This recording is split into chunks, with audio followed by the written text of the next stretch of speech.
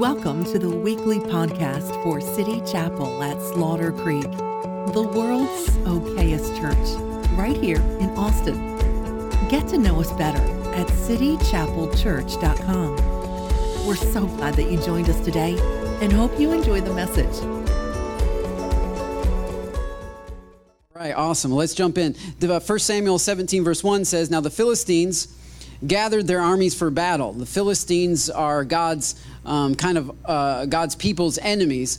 And really, when you read the scriptures, you find that they pop up quite frequently. This is a frequent enemy.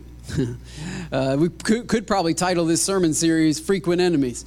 Enemies that just keep creeping up, enemies that keep popping up. Well, here they are again. The Philistines have gathered their armies for battle, and they are gathered at Sukkah, which belongs to Judah. That's important. They are in the land that God promised his people. They are in Judah. They've broken through the line. They are not out somewhere in some remote place. They are in the homeland of God's people. This is where they have set up camp. This is where they are battling from.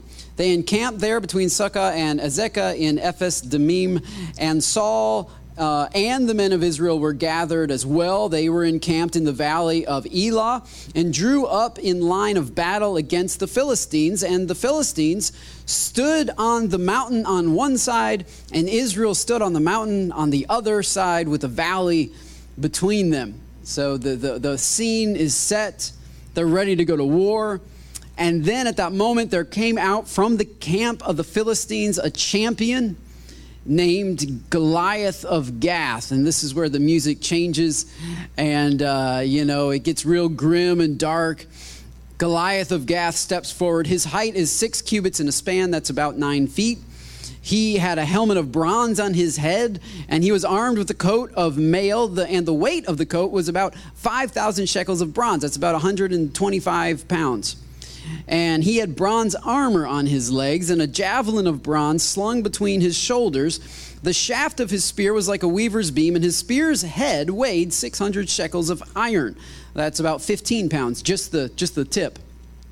And his shield bearer, he had a special guy carrying his shield for him, went before him, and he stood and shouted to the ranks of Israel, "Why have you come out to draw up for battle? Am I not a Philistine, and are you not servants of Saul? Choose a man for yourselves and let him come down to me. If he is able to fight with me and kill me, then we will be your servants. But if I prevail against him and kill him, then you shall be our servants and serve us." And the Philistine said, "I defy the ranks of Israel this day. Give me a man that we may fight together." Verse 11 is the key verse here. When Saul and all of Israel, so Saul specifically, because he's the king, God's appointed, anointed king. He's the guy in charge. He's the great warrior. He was the tallest man in all of Israel. He was the strongest fighter in all of Israel. This is why he's named specifically, because most of the armies in those days would have expected the king to go out. You don't send servant boy to do this job. This is for the CEO. So that's why his name is listed here. When Saul and all Israel heard these words of the Philistine, all of Israel is along with them, they were dismayed and greatly afraid. The word dismayed means to be broken. They were broken. They were dismayed and greatly afraid. Words can build you up and words can break you down. When they heard, see what that says? When they heard the words of the Philistine, they were dismayed and greatly afraid. Verse 16, if we skip down to verse 16, it says that this happened for 40 days. For 40 days, the Philistine came forward, took his stand morning and evening. For 40 days, the people of God were broken and greatly afraid. My message to you is simple, and this is the title of our sermon series, is that Goliath must fall. This is not just a 3,000-year-old story. This is, for some of you, a 3-minute-old story, a 3-week-old story, a 3-month or a 3-decade-old story. This is not just ancient history. that we see in this text is not just this old ancient warrior versus this young boy. This is, for us, really, it's a parable. It's a story about what God can do in and through his people. And so as I read this, and as you all look over those sermon notes for the coming weeks, and you see that Goliath must fall, and we have different Goliaths that we're going to be talking about. Next week, we're going to talk about the giant of fear. Fear must fall in your life. I believe that fear must fall. I don't believe it's an option. I don't believe it's just a benefit. I believe that many of us are at the place that we got to have breakthrough in our life. We got to have a fear falling moment, a moment when God steps in and takes out that thing that has been taking us out. It must fall. Goliath must fall for the sake of your own physical health. Goliath must fall. It's tearing up your body. Fear and anxiety is tearing up your body. It's killing your sleep patterns. It's destroying your relationships. Look, how long are you going to live with this thing in a valley taunting you, demoralizing you, terrorizing you? How long? I just think that the 40 days are up. I just am here to notify you all and the devil and every angel around here that the 40 days are up. Fear must fall. Goliath must fall. Whatever it is, if it's anxiety, if it's worry, if it's addiction, if it's anger, if it's the spirit of rejection, it must fall. It's got to come down. There has to come a point when Jesus receives the glory for the victory that he's already accomplished in our lives.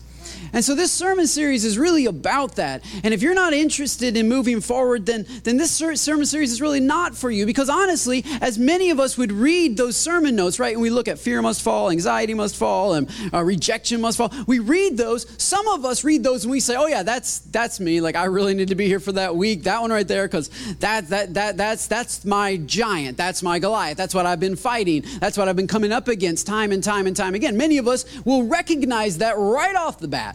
But honestly, for most of us, my experience is most people will read that list and they'll say something like, boy, so-and-so really needs to be here for that week. You know what I'm saying? You know, like I need to post this on my husband's wall on Facebook, or somebody else just randomly. I don't know. I just need to tag somebody on this one. Fear must fall.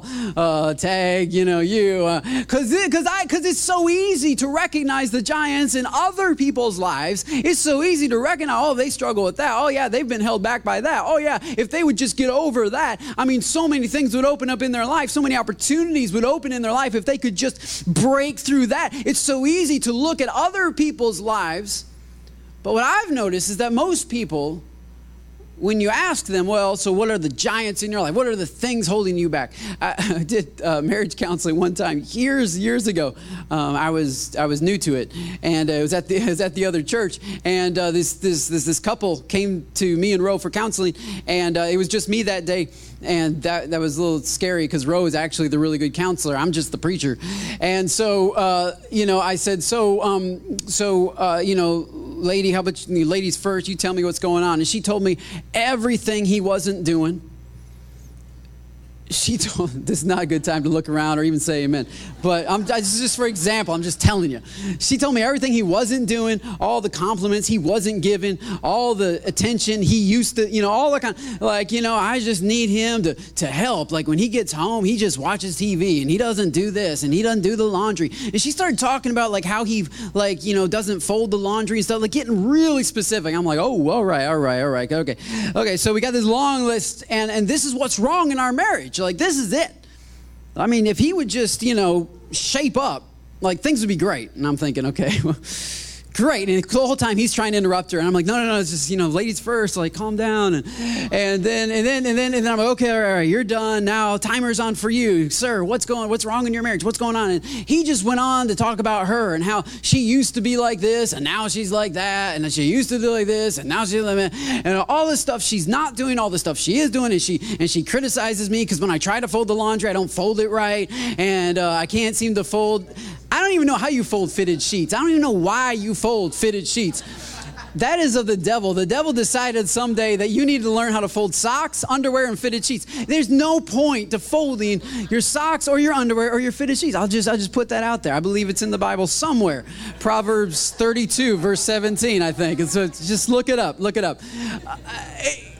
And so I sympathize with the guy, but still, it's like everything that was wrong in the marriage was, her fault. And she thought everything was his fault, and he thought everything was her fault. It's so easy to see the giants in somebody else's life. It's so hard sometimes to see what is right in front of us because, honestly, we are not trying to move forward.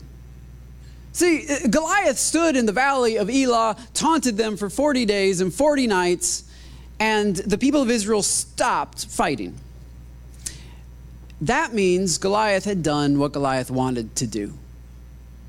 Goliath is not always interested in defeating you. He'll often settle for merely demoralizing you. He'll settle for you to settle. So as long as he can stop you from, because the giant was already in the land that God had promised his people. They had already taken the land. The land belonged to the people, but the giant had already taken the land. Now he was just in a position of defense. He was just in a position of, we're going to keep what we have stolen from you.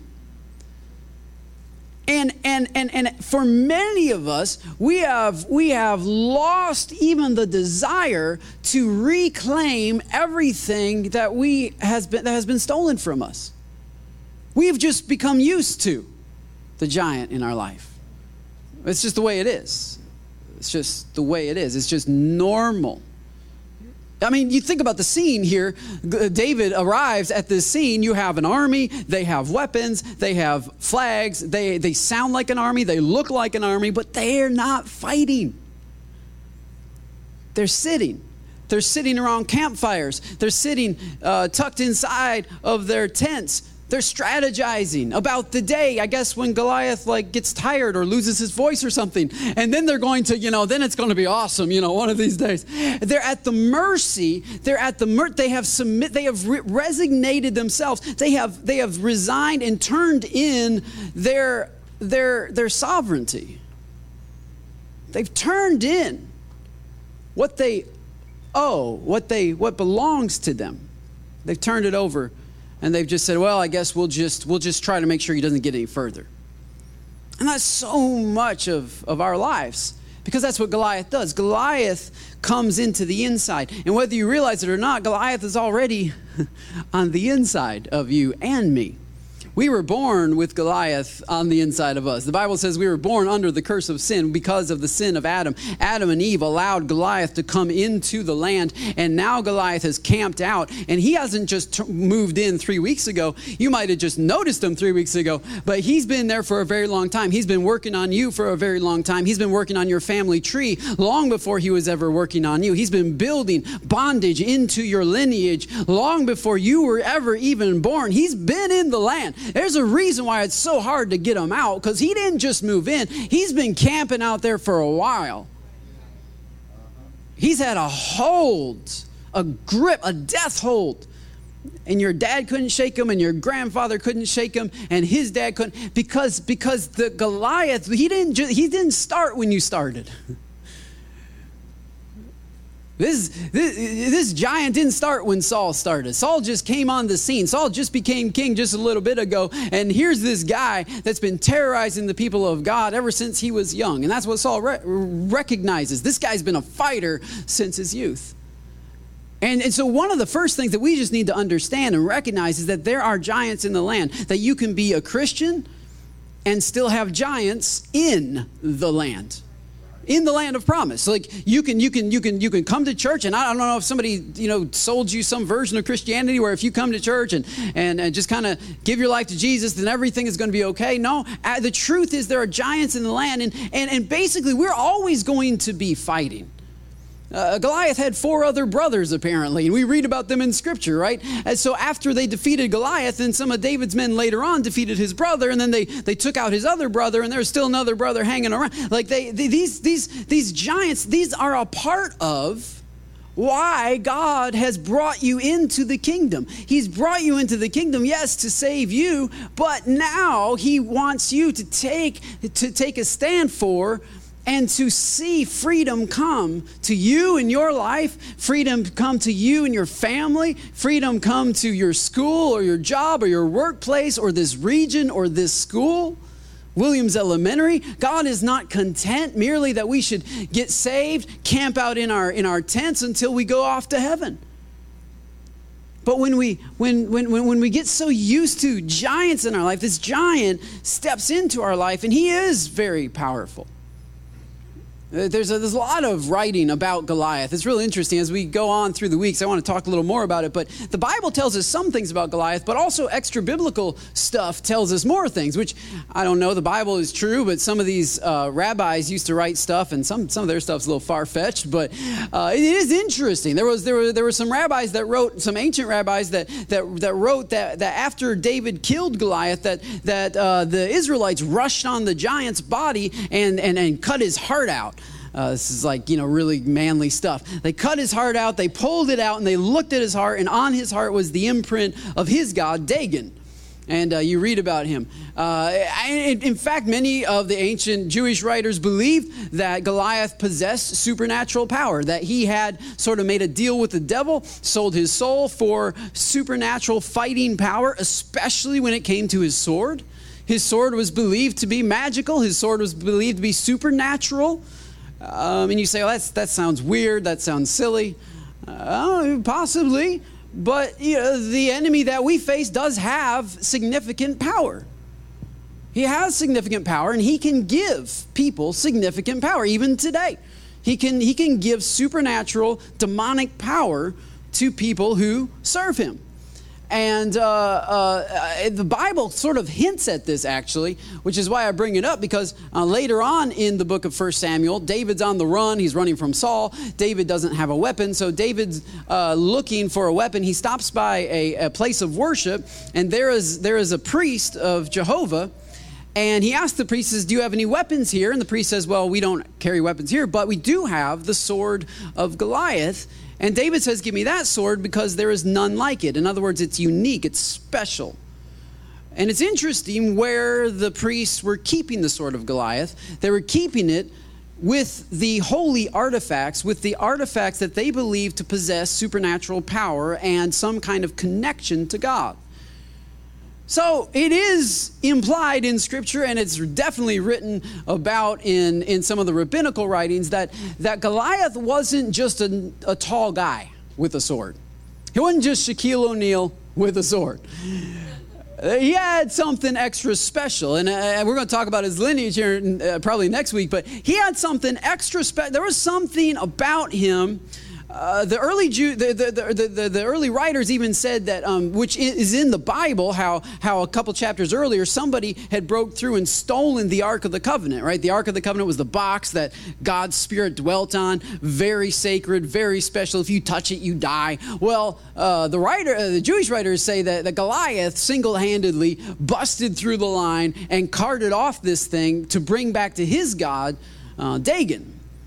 And it's interesting. One guy can attack the most heavily armed piece of property on the planet, carry off the most delicate piece of furniture in the world. There's something special about this dude. He's more powerful than he looks. And that's true of all of our giants.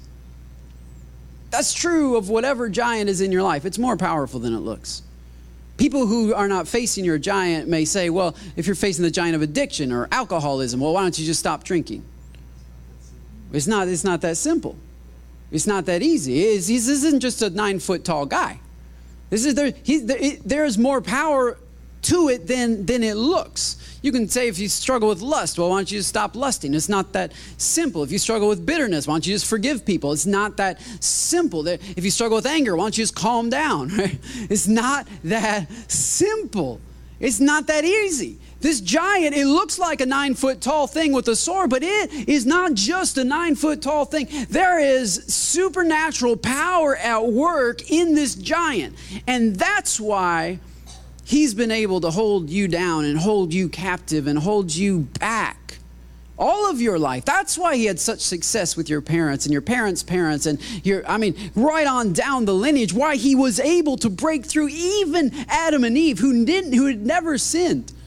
And with one conversation, this Goliath got them to abandon a God of perfect love, got them to doubt a God who was totally for them and had only done good things for them, and weaseled his way into the land. It's not that simple. So on the outset, this sermon series is not going to be about how in 6 weeks you're going to be perfect and you're not going to have any struggles. That's not what we're talking about. Many of these giants that we're facing, they're very entrenched, they're very powerful, but this message, this sermon series is about, recognizing that there are giants in the land, recognizing that they have a place in your life, recognizing that oftentimes we have neglected to really try to get them out of our lives, and recognizing the fact that God is able to do exceedingly abundantly above all that we could ask or think according to the power that is at work within us. In other words, recognizing that there are giants, but those giants must fall. Goliath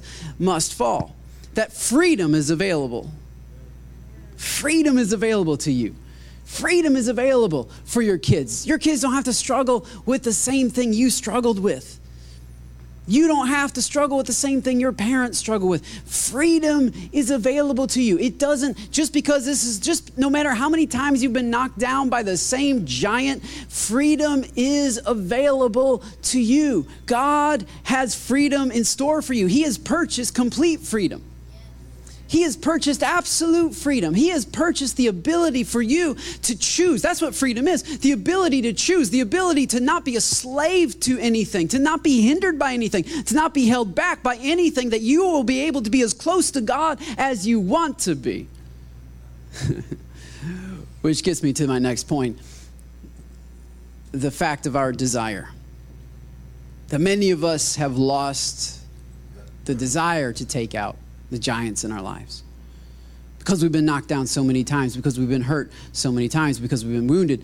We've invested in people, and then we've been hurt, and so we stop investing. It's the giant of rejection. We've been brave, we've been bold, and we've fallen on our face. That's the giant of fear. We face these giants, and we've fallen so many times before that we have begun to sort of just imagine that this is just the way things are. And much like the Israelites, we sit around our little fires, and we pretend like we're at war, but we have not actually fought anything in a while. That's how you know you're at war, when you're fighting things. Just FYI. That's how you know. We have come to love peace so much that we have grown to dislike conflict. We don't like the discomfort that comes from moving forward. We don't like the getting out of our comfort zones and changing our routine that comes from advancing. We've decided that it's more safe if we can stay in our tents. And maybe this is just how life is. But David comes to the scene, and David messes this whole picture up. David shows up, and David is shocked. David starts asking around, what shall be done for the man who takes out this giant? And the guys start telling him, well, you get tax-free for life, get big cash prize, you get to marry the king's daughter, and it's like, he just starts. So David sees it from a different perspective. He sees the same thing as they see, but he just sees it differently. And his second question is even more important. He says, and by the way, who is this guy that he should defy the armies of the living God? Like, everybody has been huddled up. Have you seen him? Man, he's so big. Man, he's so powerful. Boy, he stole the ark. Did you hear about that? I hear he's got Dagon and like tattooed in his heart, like, oh my goodness, like this guy is insane. His sword is magical. He's never been defeated. Everybody is so focused on the giant. And David comes in and he says, who exactly is this guy I understand who he is, but how is he being compared with God? How are we lining him up with the God of the universe? See, David had a passion not just for freedom, but for the fame of Jesus Christ, the name of God. He had a passion for the fame of the name of God, and that is the greater problem here. The greater problem that we have allowed giants into our life is not just that we live on about 30% of what Jesus paid for and has already shipped to our house, and we just need to open the door to receive. That's unfortunate. But what's really breaking, I believe, what's breaking the heart of God is how it makes God look. The fame of God, the reputation of God. When his people who call on his name, the name of Jesus, the name above every other name, the name that we were singing about, the one who was and is to come, the power of the risen one, God who does miracles, God who brings the dead to life, the God who heals blind eyes and they see, who raises up lame people and they walk, the God who turns Sauls into Pauls, right? The God of miracles, the God of wonders, the God of greatness, who split the Red Sea, who poured out his anger on Pharaoh on 10 massive plagues, the God who's revealed himself at Jericho, the God who showed up in so many situations down through history, revivals in 1904 in Wales, the God who blows people's minds. And when that God is then represented by our lives,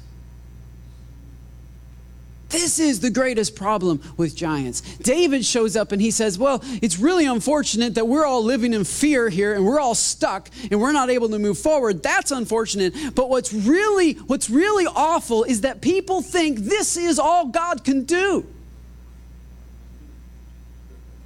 That God is a trinket. God is a make you feel better in a funeral. God is this sort of warm blanket. Religion is this warm blanket you turn to when everything is down. But whenever life is going fine, then you just struggle just like the rest of us. And your marriage struggles just like the rest of us. And your kids struggle just like the rest of us. And you're addicted to stuff just like the rest of us. And you're watching stuff just like the rest of us. And you're drawn to stuff just like us. I don't need your God.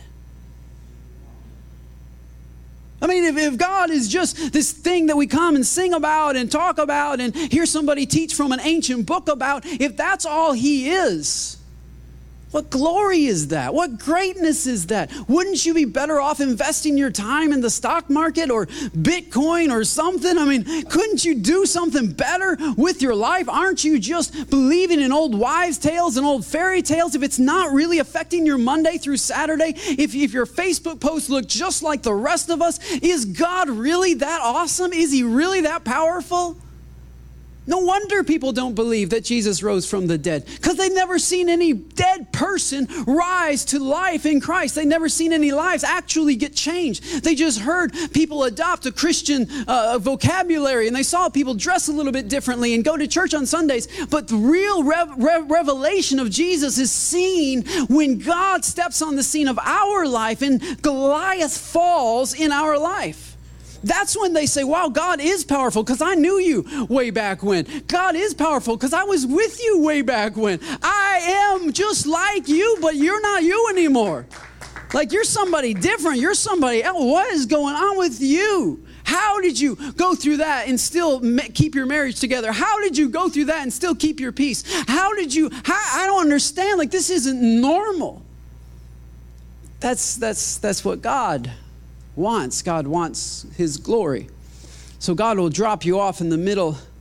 Let's just read. I'm preaching and you're just taking my word for it. But if you don't want to take my word for it, you can fast forward here in 1 Samuel where David actually encounters the giant. And the Philistine says to him, he curses him by his gods and says, you look like a little kid with sticks, and just talks bad about him. And then verse 45, David said to the Philistine, he said, well, you come to me with sword and with spear, with javelin, but I come to you in the name of the Lord of hosts. I come to you in the name of the Lord of hosts. The credit is going to go to the name of the Lord of hosts. The glory it's got to go to the name of the Lord. There's power in the name of Jesus. There's healing in the name of Jesus. There's victory in the name of Jesus. And so David is relying on the name, and then he makes a prediction. He says, this day the Lord will deliver you into my hand, and I will strike you down and cut off your head. You got to love the Old Testament, man. This is awesome. I'm going to cut your head off, dude. This is what's going to happen. This is how it's going to go down. I'm going to strike you down. Then I'm going to chop your head off. And then after that, I will give the dead bodies of the host of the Philistines to the birds of the air, to the wild beasts of the earth. And this is why, this is the purpose that I'm doing all of this, so that all of the earth may know that there is a God in Israel. And all of this assembly may know that the Lord saves. I wonder if people looked at your life, would they come away with the conclusion that the Lord saves? I wonder if they looked at your battles, if they looked in your valleys, would they come away with the conclusion, man, the Lord saves, the Lord delivers, the Lord does powerful, wonder-working things. And even though, because the giant is saying the exact opposite. And this is what the giant constantly says. Morning and evening, he says he was saying it for 40 days. He was saying, look, you're trapped. You're not going anywhere. No one can defeat me. I've never been defeated. I have this power. I have that power. I've done this. I've done that. I am so great. I am so powerful. You're never going to amount to any. The giant for 40 days, morning and evening. One Jewish writer said the reason why he said it morning and evening, called out morning and evening, is because that's when the Jews would have their prayer time. Morning prayers and evening prayers. Goliath is disrupting their connection to God. Even while they're trying to pray, the giant is yelling in their ear about how great he is and how powerful he is and how puny their God is. And that's what happens when giants stick around in our lives. Our prayer time goes from 5 minutes to 2 minutes to no minutes. Our Bible reading goes to nothing. Our connection with God goes to nothing, because throughout the week, Monday through Saturday, every time we try to get quiet before the Lord, the giant just starts yelling even louder. But David comes in with this whole different perspective. David comes in and says, Goliath must fall. Goliath must fall because you desire freedom. Goliath must fall because God deserves fame. Goliath must fall because his people must be a representation of his power. His people must be a revelation. His people must be a manifestation of his power. And this is what David is so concerned about. And David says to Saul in verse 32, if you go to verse 32, Saul brings him in before he goes and fights. And he says, Saul says, you can't do it. And David says this to Saul, let no man's heart fail because of him. Your servant will go and fight this Philistine. Let no man's heart. If I could say to you any one thing today, it would be, let no man or woman's heart fail because of the giants in your life, or because of the giants in your community, the giants in your family. Let no man's heart fail. Another translation says, take heart. David said, take heart. Saul passed it up and down the ranks. Tell people to take heart. I will fight this Philistine. I will fight this giant. Take heart. Take heart means to regain your courage, means to regain your spirit, means to take back your fight. Long before you lose your freedom, you lose your fight. And the giant isn't even there to rob you of your freedom as much as he's there to stifle and to stammer and stymie your fight, to get your fight out. And David said, you got to get your fight back. You got to get your heart back. You got to care. You got to actually care about this. It's got to bother you. It's got to bother you that this giant lives rent-free in your home, that this giant lives rent-free in your mind, that this giant lives rent-free in your habits and in your life. It's got to bother you that you don't have freedom over this. It's got to bother you that people don't see Jesus in you because all they can see is the giant that has come up in your life. It's got to bother you. Acts 17, there's a passage in Acts 17 where Paul is waiting for his friends. He's in Athens, and it says that while he was waiting, he noticed all of the idols that were in Athens. All the idols right here, all the idols that were in Athens, and it says that his spirit was provoked. He was ticked. He was bothered. This messed him up. This ate at him. This burned him. The actual word means like acid next to your skin. This annoyed the heck out of him. This bothered him. Not the people. He's not mad at people. He's mad at idols. At some point, you got to get your heart back. You got to get your fire back. You got to get the eye of the tiger, man. It's the eye of the tiger. You got to get the eye of the tiger back. You lost that. At some point, you lost the desire to see freedom in your life, and you settled for much less than God paid for. And so you're living in much less than God paid for. So the first message to you is take heart. Get your heart back in the game. Get your head back in the game. This is real life. This is all you got. 2018 might be your last year on earth. How are you going to live? How are you going to be remembered? How are you going to be known? What are people going to write about you when you're gone? What are they going to post about you? What are they going to share about you? How are you going to be known? Because it's not how you act here. I never hear anybody talking about, every time I saw them in church, they were so whatever. No, it's real life. Life is the battleground. And life is where victories are won and victories are lost. So you got to get your heart back. You got to get your desire back. It's coach, put me in the game kind of thing, you know? There's no NFL players that don't want the ball on the 1 yard line. It's weird that we have so quickly, happily sat along the sidelines of our own life and hope that things work out. But first of all, you got to take heart. You got to take courage. And secondly, you have to look at the second part of that statement that David said. He said, let no man lose heart. In other words, tell the men to take heart, for I will fight. I will fight this giant. And this is where a real turn or twist would exist if you've grown up in church and you've kind of seen yourself as Goliath, and basically you just need to go get some spiritual stones and get a spiritual sling out of storage and go out there and take out this giant. But this is not our role in the story. I actually preached in this passage back about 8 years ago, and then Louis Giglio stole my notes and wrote a big book about it, and now we're doing his sermon series and his small group. But truly, it just doesn't make sense that you would be David, because how many times have you fallen to this giant? How many times have you lived in fear of this giant? I know I could count numerous times. We are not David, we are Saul, anointed, appointed, and scared to death. Jesus is David. Jesus steps into our story. Jesus says to us, take heart. Do not fear. In this world you'll have tribulation. Do not fear. I have already overcome this world. Jesus steps into our battlefield. Jesus has already overcome the giant of sin and death. In fact, he used his own sword to do it. The thing that the enemy used to cause fear, which is death, Jesus used death, and by his death overcome the devil. He overcame sin. He's already stepped into our story. He's already been victorious, and he's speaking to you today. I have already gone and fought the battle.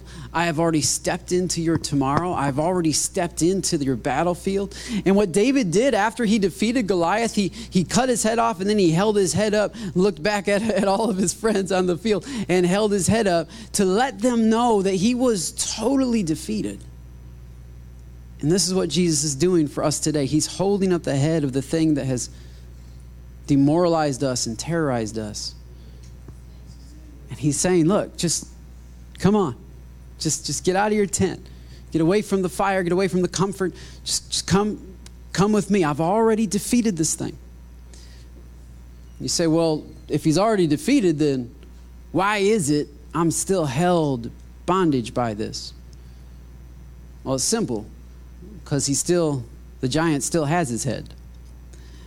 And he's still talking. In verse 11 of 1 Samuel 17, it says, this is our starting verse, that when Saul and all the people of Israel heard the words of the Philistine, their hearts were broken, their spirits were broken, and they began to be very afraid. In other words, Goliath is still talking. He's still talking to you. He's talking to you on social media. He's talking to you through various outlets. He's talking to you in your mind. He's talking to you from your past. He's talking to you from your relatives and your in-laws. He's talking to you from your friends from high school. He's talking to you. He's taunting you. He's demoralizing you. He's in your ear because he's in the land. Your enemy is not out there. It's in here. It's the greatest enemy. And he, from in here, he condemns you. From in here, he blames you. From in here, he tempts you. You're never tempted by something that doesn't look appealing. Do you ever notice that? Because he knows what's appealing to you. So the giant is taken down. Goliath must fall, but he does still have power in our lives. He's talking. So how do you get him to stop talking? Well, you have to change the soundtrack. If you want to change your story, you have to change your soundtrack. You have to change what is playing in your ear. In other words, you need to do more than just come to church on Sundays. And we love you coming to church on Sunday, eating cake, having fun. Our kids are learning about Jesus. It's awesome. But that's also why we're launching small groups to go along with this sermon series. Because small groups will help you change the soundtrack. Because small group is not just on Sunday. Come to church on Sunday, hear a sermon, an overview, and then go to small group on Wednesday night and dig deeper in it. Build relationships with people that will speak into your life, that will friend you on Facebook, that will encourage you, that will walk with you, that will speak a better word in your ear, that will remind you that Jesus is the giant slayer, that he has already overcome the evil one, that will encourage you to keep going, that will strengthen your arms, strengthen your legs, get you on your feet. Here's the thing. God's not calling us to armor up or to buck up. This sermon series isn't about, let's try harder now. 2018, man, we're going to kick it. Well, yeah, I'm 37. I've tried that a few times. I don't think that's not what David said. David didn't say, Saul, you got this. No. This giant's so entrenched that only the Son of God, armed with the power of God, could defeat him. And he has defeated him. And now he's not asking you to armor up or to step up. He's asking you to wake up. To wake up to the reality of compromises that you've made with the devil. Deals that you've made with dysfunction. He's asking you to take heart. He's asking you to stop being okay with these idols. He's asking you to wake up, and he's asking you to look up. This is why I think David could have such a different perspective. After all, it was David in Psalm 96 who said, "Oh, sing to the Lord a new song. Sing to the Lord, all the earth. Sing to the Lord and bless his name. Tell of his salvation from day to day. Declare his glory among the nations, his marvelous works among the people. For great is the Lord and greatly to be praised. He is to be feared above all gods, for all the gods of the peoples are worthless idols, but the Lord made the heavens. Splendor and majesty are before him. Strength and beauty are in his sanctuary. Ascribe to the Lord, O families of the peoples. Ascribe to the Lord glory and strength. Ascribe to the Lord the glory that is due to his name. Bring an offering. Come into his courts. Worship the Lord in the splendor of his holiness. Tremble before him, all the earth. When you have trembled before God, you don't tremble before Goliath. David in Psalm 8 said, what is man? He said, when I consider the works of your hands, the works of your fingers, when I think about the stars of the sky, when I look up into the heavens, he's like, dude, I just came from Bethlehem, and while I was watching my sheep, I looked up and I saw a God who was way bigger than any 9-foot tall giant. I saw a God who flung galaxies into existence, hold them together by the word of his power. When I think about his works of his hands, I think, what is man that you are mindful of him, or the son of man that you care for him? Who am I, God, that you would notice me, a tiny speck of dust on a slightly larger ball of dust, swirling around a slightly larger ball of fire? Who am I that you would notice me? And when you stand before God and you have this realization of how great he is, how tiny you are, then you're giant. I mean, yeah, there's really not much difference between a 5-foot speck of dust and a 9-foot speck of dust. From that vantage point, I mean, dirt is dirt, dust is dust. Are we really going to split hairs over who's taller here? Because the God that I serve is so vast and so big. I'm so captivated and enthralled in his glory. I see you, giant, but I look above you, and there's this massive God who is in control, who is sovereign, who is powerful, and who is jealous for his name to be glorified in my life. So no, not intimidated. So you have to change what you listen to and what you look at.